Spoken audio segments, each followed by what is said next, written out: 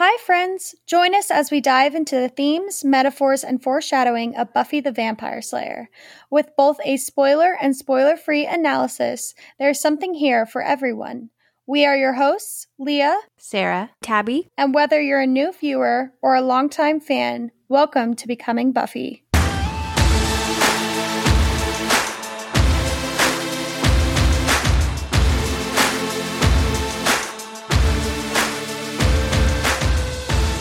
Hello, friends, and welcome back to Becoming Buffy.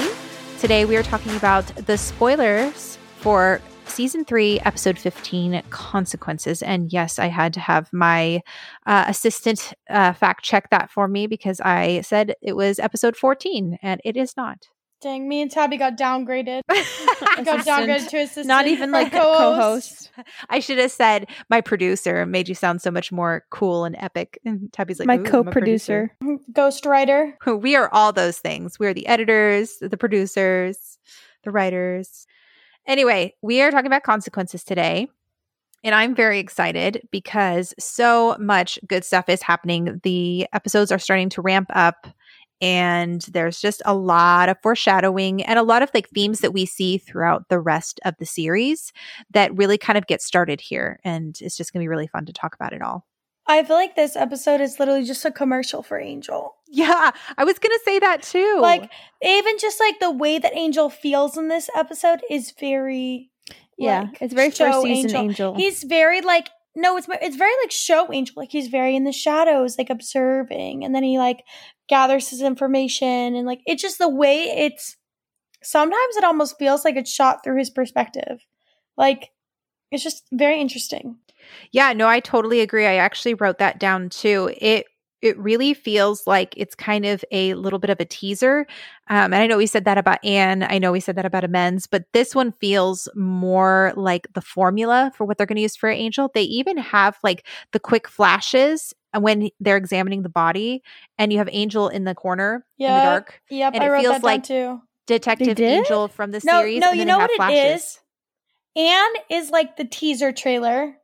And then you have, what was the next episode you said? Amends is like the actual trailer, like the real trailer. Like, oh, this is what it's going to look like. Blah, blah, blah. Okay. And then this one is like the pilot. Like, right. It's like the beginning, the like testing the waters. Yeah. Well, I remember we talked with Dee, and she was talking about how a lot of early season 1 of Angel was shot at the same time that they were shooting Buffy season 3, like the end of it. So I wouldn't be surprised if they were very much influenced by what was happening over there with the feel of this episode. But I mean, not just that, but we have the meetings of the core 3 members of Angel, at least, or I guess I should say the OG members of Angel. You have Wesley and Cordelia meeting up for the first time. You have Angel and Wesley's first interactions. It's just really, really fun. You also have a major Faith storyline going on right now, and Faith becomes a pretty big character in Angel. And I mean, not only does she become a big character, but I feel like Faith like continues and finishes her arc pretty much on, well, for the most part, finishes on Angel. And so it's like this is the beginning of her arc, and then it's kind of, we see the pretty much the big chunk that we miss out on Buffy is on Angel. And then she comes back and she gets that final little stretch in season 7. And I mean, Wesley, we don't even see him ever again. But like, you literally have like 4 of the characters that become huge on Angel in this episode. Like big key parts of this episode. Except for Cordelia, who's been sidelined this whole episode.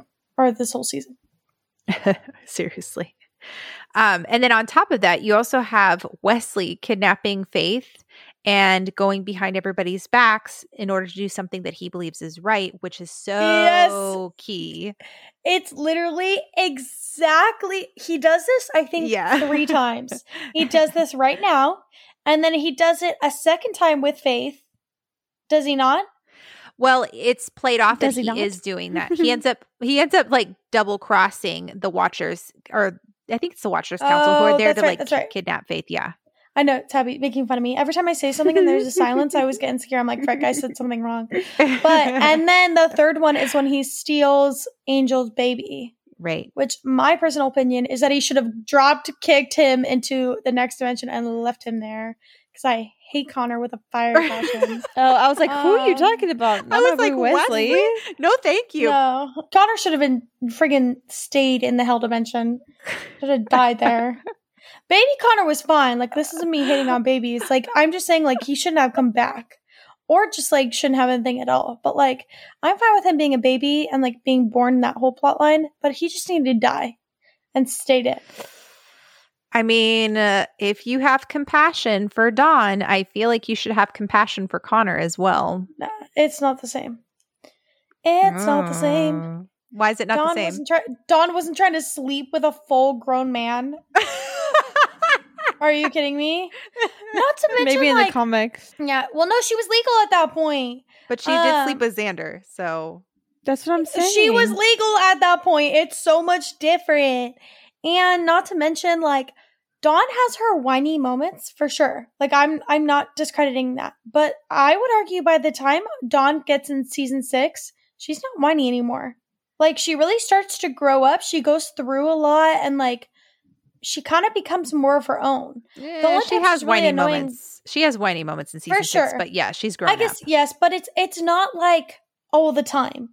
And even in season 5, it's like a lot of her whiny moments is like after she finds out she's the key. So then she's going all existentialist, which, like, understandable. I would be too. And then by season 5, Dawn is like a woman. You mean season 7? Like, but yes. Yeah, sorry, my bad. She's a woman. She's like, she thought she was going to be a potential, and then she ends up going the Watcher route and stuff, and I think that's so cool. Whereas, like, Connor's character just stays the same. Like, every scene he's in, he's so annoying and just like, oh my gosh. And I'm not trying to be rude to the actor, but, like, that fool has the most punchable face in the show. Like, it's so bad. I'm not the actor. Poor it's Vincent. Just the character. Just, like, on the screen, how they do him, and they just do him so dirty. Like, oh, man. Maybe I have compassion for him somewhere in my heart, but I really don't see him and Dawn as the same at all. Well, when we get to season 4 of Angel on the podcast, we'll have to pull you over there, Leah, so you can come talk about Connor. Just for a hate episode? Just for a hate episode. I'm like, boo! Hate him! I don't think the character himself is awful. I think they just did him dirty with the writing, but that is a whole other topic.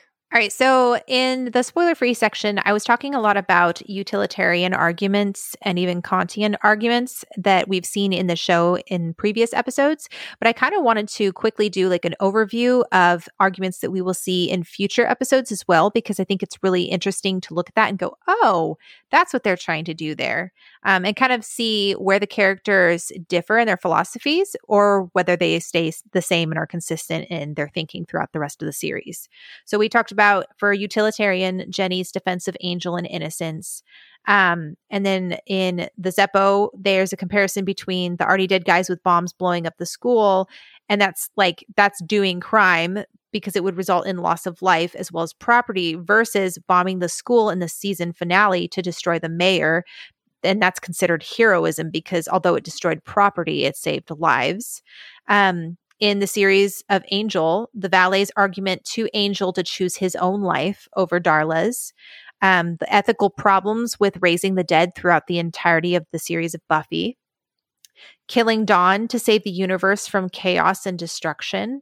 And Giles is actually more utilitarian in that argument when he's saying, hey, Buffy, you should kill Dawn because it's for the greater good. I think it's interesting that both Wesley and Giles have the same worldview. Yeah, nature versus nurture right there. They really, no, I really do think it is. I think that it's the idea of, like, even though they've taken being a Watcher both into their very different tactics than it is in the Watchers Council, I do really think that it's one thing that was ingrained with them, that it's like, no matter the cost, like, a single life is not worth the whole world. And I think that stems from the fact that the Watchers Council place value on all the other lives than the Slayer. So they say, if you have to sacrifice your Slayer to save the world, you sacrifice the Slayer. Right. And we can see how that would be something that is important later on. I'm not going to say that that's always a wrong mindset and viewpoint. I think there is room for it, but it's really interesting because I think like we've talked about lies my parents told me. I think deep down, this Kantian versus utilitarian viewpoint is what separates Buffy from Giles. They both have an end goal, save the world, but how they get there is different. And that comes to a head in Lies My Parents Told Me. And even though I absolutely hate how they do that episode, it's still very smart because we've seen Buffy and Giles clash in little ways throughout the series. And that's for the first time where they like really butt heads. And it's just kind of interesting. Other examples would be letting Wesley die in order to capture Angelus and prevent future deaths that he will cause over on Angel. Jasmine's whole philosophy is world peace, worth, free will, and the lives of thousands. And then Doyle in City of in the pilot episode of Angel. And then Wesley's argument for giving back the box of Gavrock in Choices. Remember when he's willing to sacrifice Willow and says, hey, we have the box. Let's not sacrifice, or let's give Willow to the mayor. And everyone's like, no, we're going to take Willow and sacrifice the box. And then another huge example of this is Buffy's decision to kill Anyanka in Selfless, which I think is a really big one. Well, but I think it also points out the hypocrisy in Xander, because when Buffy had to kill Angel and like Xander was all, he's going to kill everyone, blah, blah, blah, blah, blah. Like, you know what I mean? Like doing all this stuff. And he suddenly it was all about the world. It was all about the world and how, you know, you have to sacrifice the one person for the world. But then when like Anya literally of free will, free volition, murders a house full of boys. Right. Like he's all like, oh, you don't know what you're doing. Give her another chance. But I love her. Yeah. Yeah, but I love her. But it's like, man, shut up. Like, so hypocritical. Changes his whole worldview because he's the one going through it. Oh, sorry, guys. I was doing so good at not hating Xander for a while. Leah had a good nap today. I'm starting to wake up from my nap. I'm burning all my energy now, and then when I go to the gym, I'm going to be pooped. All right, so Kantian analysis of the show is... we talked about the sexism in Some Assembly Required. And then we talked about Buffy's argument about Alan's death and consequences. Buffy and Oz's argument versus Wesley's in Choices in Willow versus the Box of Gavrock. The Kantian arguments of Buffy's stabbing of Faith in Graduation. Angel's actions toward Darla in the trial. So a lot of these are contrasting what we've already talked about. Ampada would be a transgressor. We talked about this in the spoiler-free section, but Ampada, the frat members, Billy Fordham, and Professor Walsh, and the McNamara brothers. Gosh, that's hard to say. The McNamara brothers and the Watchers Council are people that all directly contrast Kantian viewpoints. This one was really interesting. So one of the examples they gave was neutered Spike, intentions versus actions. And remember how the whole thing about Kantian ethics is the idea that like if we judge people by their intentions, and so the whole thing is that, okay, there's Spike over there.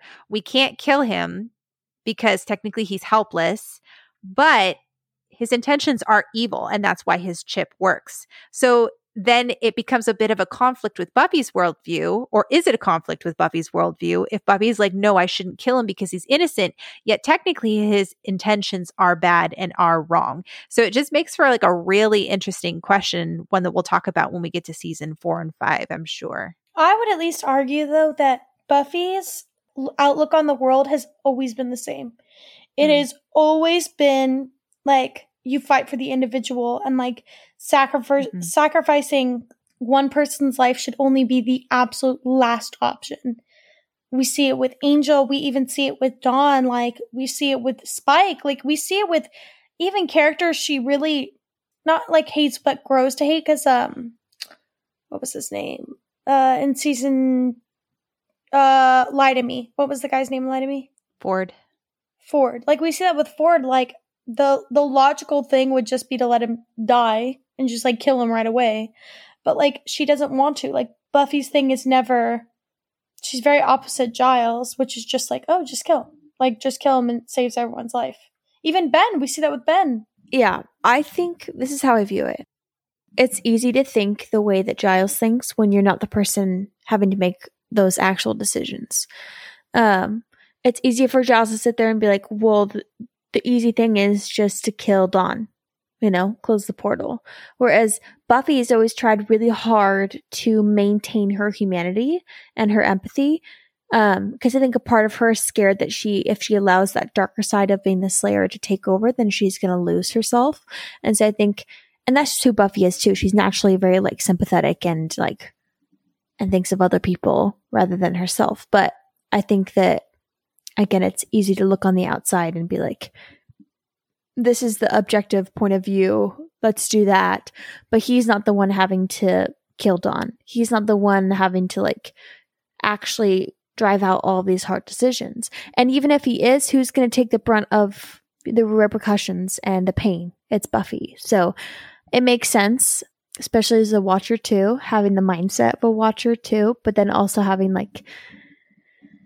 a little bit of, I guess, a friction between two different people with power. And then as Buffy's getting older, his authority over her is becoming very thinned out. So it makes sense why he views that way. But I think that, like as Sarah said, the seeds are being planted every season and it's growing a little bit more and more.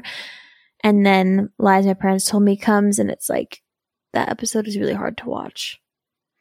I disagree a little bit in the sense that, it's easy for Giles to say one thing when he doesn't actually have to do anything, because I think the whole point of Ben's death is to show that Giles would have killed Dawn if he had to. I think that... I don't think he would have. I think he would have. 100%. I think he would have too. Yeah. I don't think he could do it. I think the whole point is that he could. I feel like it was very clearly shown that if he thinks it benefits the world, he could. Yeah, Giles is very consistent. I also think it's fundamentally we forget that Giles is not as close to Dawn as he is to anyone else. Yeah, hence him leaving her in season 6. Exactly. Buffy is literally his kid. Buffy is really his kid. And then Willow and Xander are pretty much his niece and nephew. You know what I mean? Sure. You can tell he has very much a care for them, but we really don't see him caring like that for Dawn. Yeah. I just don't think he would. I think it's he kind of expects Buffy or the gang to do it. I don't think he could do it. I think it's pretty consistent that Giles is willing to get his hands dirty. I mean, he says she's not like us. She's a hero, you see. Giles recognizes that there's a part of his soul, I believe, that it has been changed and I guess corrupted, for the lack of a better term. From Igon? From Igon, from his past, from the it's been insinuated that there's things that Giles has had to do to get his hands dirty. We see how he attacks Ethan Rayne with almost no remorse when he's in Halloween, when he's beating him up and stuff, and that's the first time we see Ripper Giles. We're what the heck? He has a darkness to him that I wish the show had explored more, but we see he also has a switch. Yeah, he does. Which is which shows to me that it's so hidden in him that it's just something where it's it's a part of him. It's something that he can naturally switch on and off, especially since after we don't really see him coming out of that and being that was really hard for me. We just see him coming out of it and just snapping back. Yeah. A lot of people say that Ethan Rayne is Giles is Ripper shadow side. Yeah. Just the whole thing of chaos, So I don't know. It's a really, and I'm so excited to talk about the gift when we finally get to it, because there's so many things that it's just ooh, this is just juicy to talk about. But yeah, I don't even remember how we got on there, but I thought that was pretty interesting. Okay, so we talked about the whole symbolism of water. I talked about how the drowning in Prophecy Girl and then coming back and then is a baptism of sorts, and it's mirrored in Bad Girls and such. Angelus is running out into the rain, or Angel's running out into the rain when he turns into Angelus. Water is used frequently throughout the Buffyverse as a symbol for baptism and change. It will be used again in season 4 when Faith dreams about defeating Buffy in a grave and then emerging in the pouring rain. And then that's when she wakes up. It's also used again in Angel 5x5 when Faith and Angel are fighting and she melts down in the rain, and that marks a change for Faith. So it's just really interesting to watch each of the times that we have water whether intentionally or unintentionally. Rain is also used not only my literal AP literature class coming in handy. Rain is used a lot in novels and movies as like sometimes change, but it's usually just like it's supposed to set a mood for like sadness and stuff. I think, or a shift in the story. Yeah, I think in Frankenstein, I think there's a scene. People are gonna call me out so bad, but give me a little bit of break. I read this junior year in high school, but I'm pretty sure there's a scene where Frankenstein's monster is out in the rain and he's staring into a window, and it's like supposed to represent like sadness and his like loneliness and being kind of like on the outside and all this stuff. I remember having to like psychoanalyze it and stuff. So give me grace if I'm completely wrong on that. But I know for a fact that there's other places that won't necessarily say character's sad, but they'll go into detail about the rain and like all that. And the rain is usually kind of supposed to be about what the character's inner turmoil is. Yeah, absolutely. I mean, we see this all the time in media. Whenever there's a fight, whenever there's anything like that, it's usually not a bright, beautiful, sunny day. Usually there's, a thunderstorm or something. Okay. So one of the last things we kind of talked about at the very beginning of the episode, but the whole scene, between Faith and Angel, when, we've talked about how Angel's journey is a metaphor for addiction and stuff. And then I talked about how I felt like Buffy doesn't seem to fully understand what Faith is going through, and Angel kind of knows this. And I think this is why it's so significant when Buffy goes to kill Faith in Graduation Day. Why Faith tells Buffy that she's not ready to take a life in enemies, and yet by the time we get to Graduation Day, Buffy's at that place. She's ready. And I think that looking at what's happening in this episode, there's a major shift that happens in Buffy's thinking, not just towards Faith, but just in general. If by the time she gets to like, what is it? We're like 7 episodes away from Graduation Day Part 2 and 6 episodes away from Buffy being like, all right, I'm going to go kill Faith. And I'm actually like, there's a part of Buffy that seems to almost relish the idea of killing Faith because she's so angry about her trying to shoot and kill Angel. And so it's just very interesting to watch Buffy fight so hard for Faith in this episode and be like, she wants to change, she can change, and then suddenly shift to that point. I mean, I will give Buffy the benefit of the doubt. It's not for lack of trying. Like, it is really not like a fast and quick switch. Like, Buffy really does fight for Faith. And I mean, even like after all this, and then when Faith comes back in season 4, like, yeah, Buffy hates her, but like, we still see Buffy fight. It's not really until everything with Riley that I feel like we really get that switch of her being like, I can't help you anymore. Well, I also feel like Graduation Part 1 is kind of, I view it as her getting to a place of being like, all right, I'm ready to kill Angelus from season 2. It's like she's been making mistakes, been kind of like killing people, and she's been like kind of like maybe like hoping for the best or yada yada yada. And then it's like as soon as she starts like posing a major threat, especially people around her, then she's like, I gotta put this girl down, Same thing with Angelus. It's like as soon as he killed like Jenny, it was like she was like gearing up to kill him by the end of season 2. And honestly, we'll talk about when we get there because it's pretty soon, but it's like it's kind of a gray area too because it's like she is human. Yeah, exactly. And it's like, was that okay to do? Very interesting. Right, which is why like this episode in Bad Girls is really impactful for what's going to happen at the end of the season, because it's like, should Buffy take a human life? Is that ever okay? Yeah. Then bam, right. Faith, who is a human, is gone dark. Is that something the police should be dealing with, or is it okay for Buffy to go and handle it? So it's very, very interesting. Yep. Okay, so then a couple more things. So Faith says, we don't need the law. We are the law. This echoes Buffy's words to Xander and Willow in Selfless. There's that episode again where she talks about killing Anya. I think she means it slightly differently than Faith does, though. I think Faith means it in the way that she's like, we don't need accountability, even if it means killing an innocent human. Whereas I think Buffy still recognizes the need for accountability outside of the demon world. And so she's talking about it as, I am the law, as in I'm the law in the demon realm, not like or I've all I've got when it comes to the demon realm. But I do have people on the outside who I can go to for advice. Right. And accountability, Mm-hmm. Yeah, I feel like there's a big difference in the way they say those things. There's also parallels in this episode with, we've talked about dead things before, so not going to go into too much detail, but Spike saying, "There's my girl." At the same time, Faith is saying, "There's my girl," when Buffy punches her too. Both Spike and Faith are trying to draw out the darkness in Buffy, or trying to antagonize or affirming manipulate the dark her. side of her. Yeah, or trying to get a certain type of response out of her.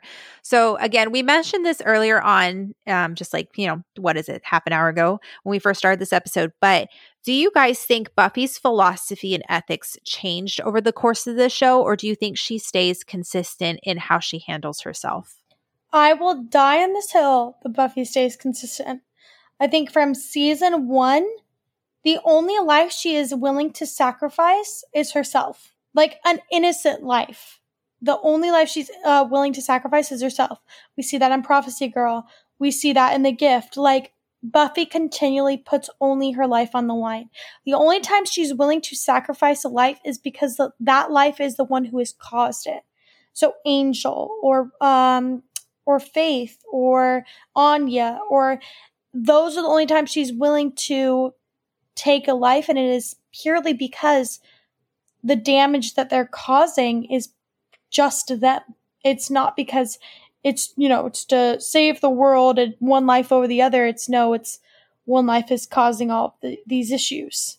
So how do you, we'll definitely get there, but just playing devil's advocate. So back to lies my parents told me, Buffy tells Giles that her answer would have changed from season 5, that she would have killed Dawn, or that she would kill Dawn if she needed to.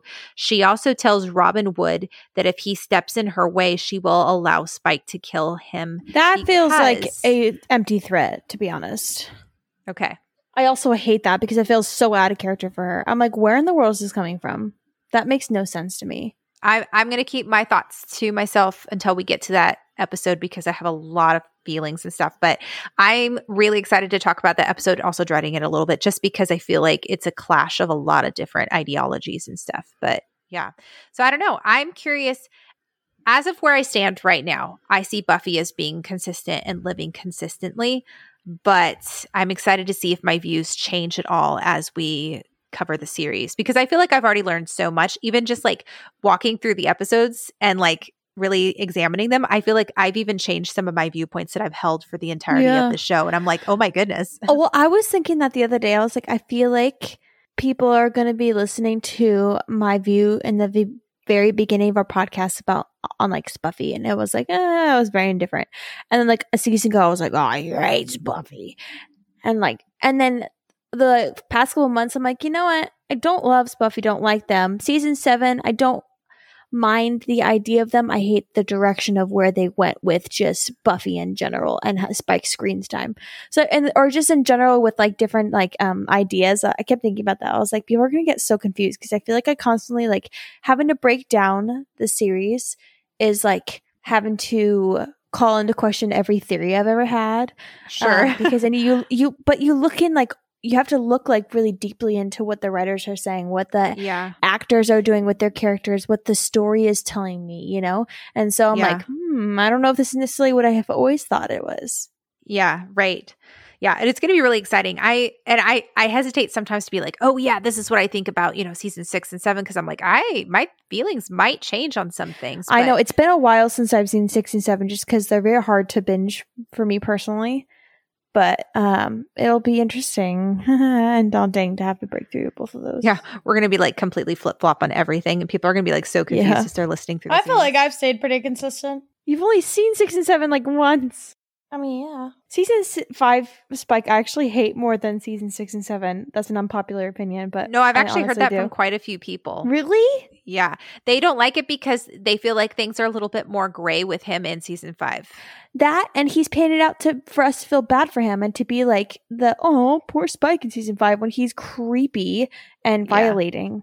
All right. So I don't want to end another podcast on Spike, but we have an email from Suzanne Bennett, and she wrote, it's kind of long, but it's so good. So hang in there. It's all about shame, empathy, and sympathy in consequences. So this is what she has to say. The main issue in the death of Alan is not that he was killed by Faith. We know this happens. We even see it in Ted. The issue is the response to his death. We see a very different response from Faith to what we see with Buffy and Ted. One took responsibility, one does not. Given Giles even establishes that this has happened before, it is interesting to me the methods undertaken by the Council compared with those taken by Buffy and Angel. The Watchers Council are supposed to be the authority on Slayer matters, institution, and tradition, yet they are brutal, don't look after their own, and we see them turn to violence. Their response to Faith is to capture her and attempt to take her by force to England for trial. Keeping in mind this happens after Helpless, it's understandable no one, viewers included, trusts them. Angel, who is the physical representation of what they are fighting, is the one supporting their frontline warriors.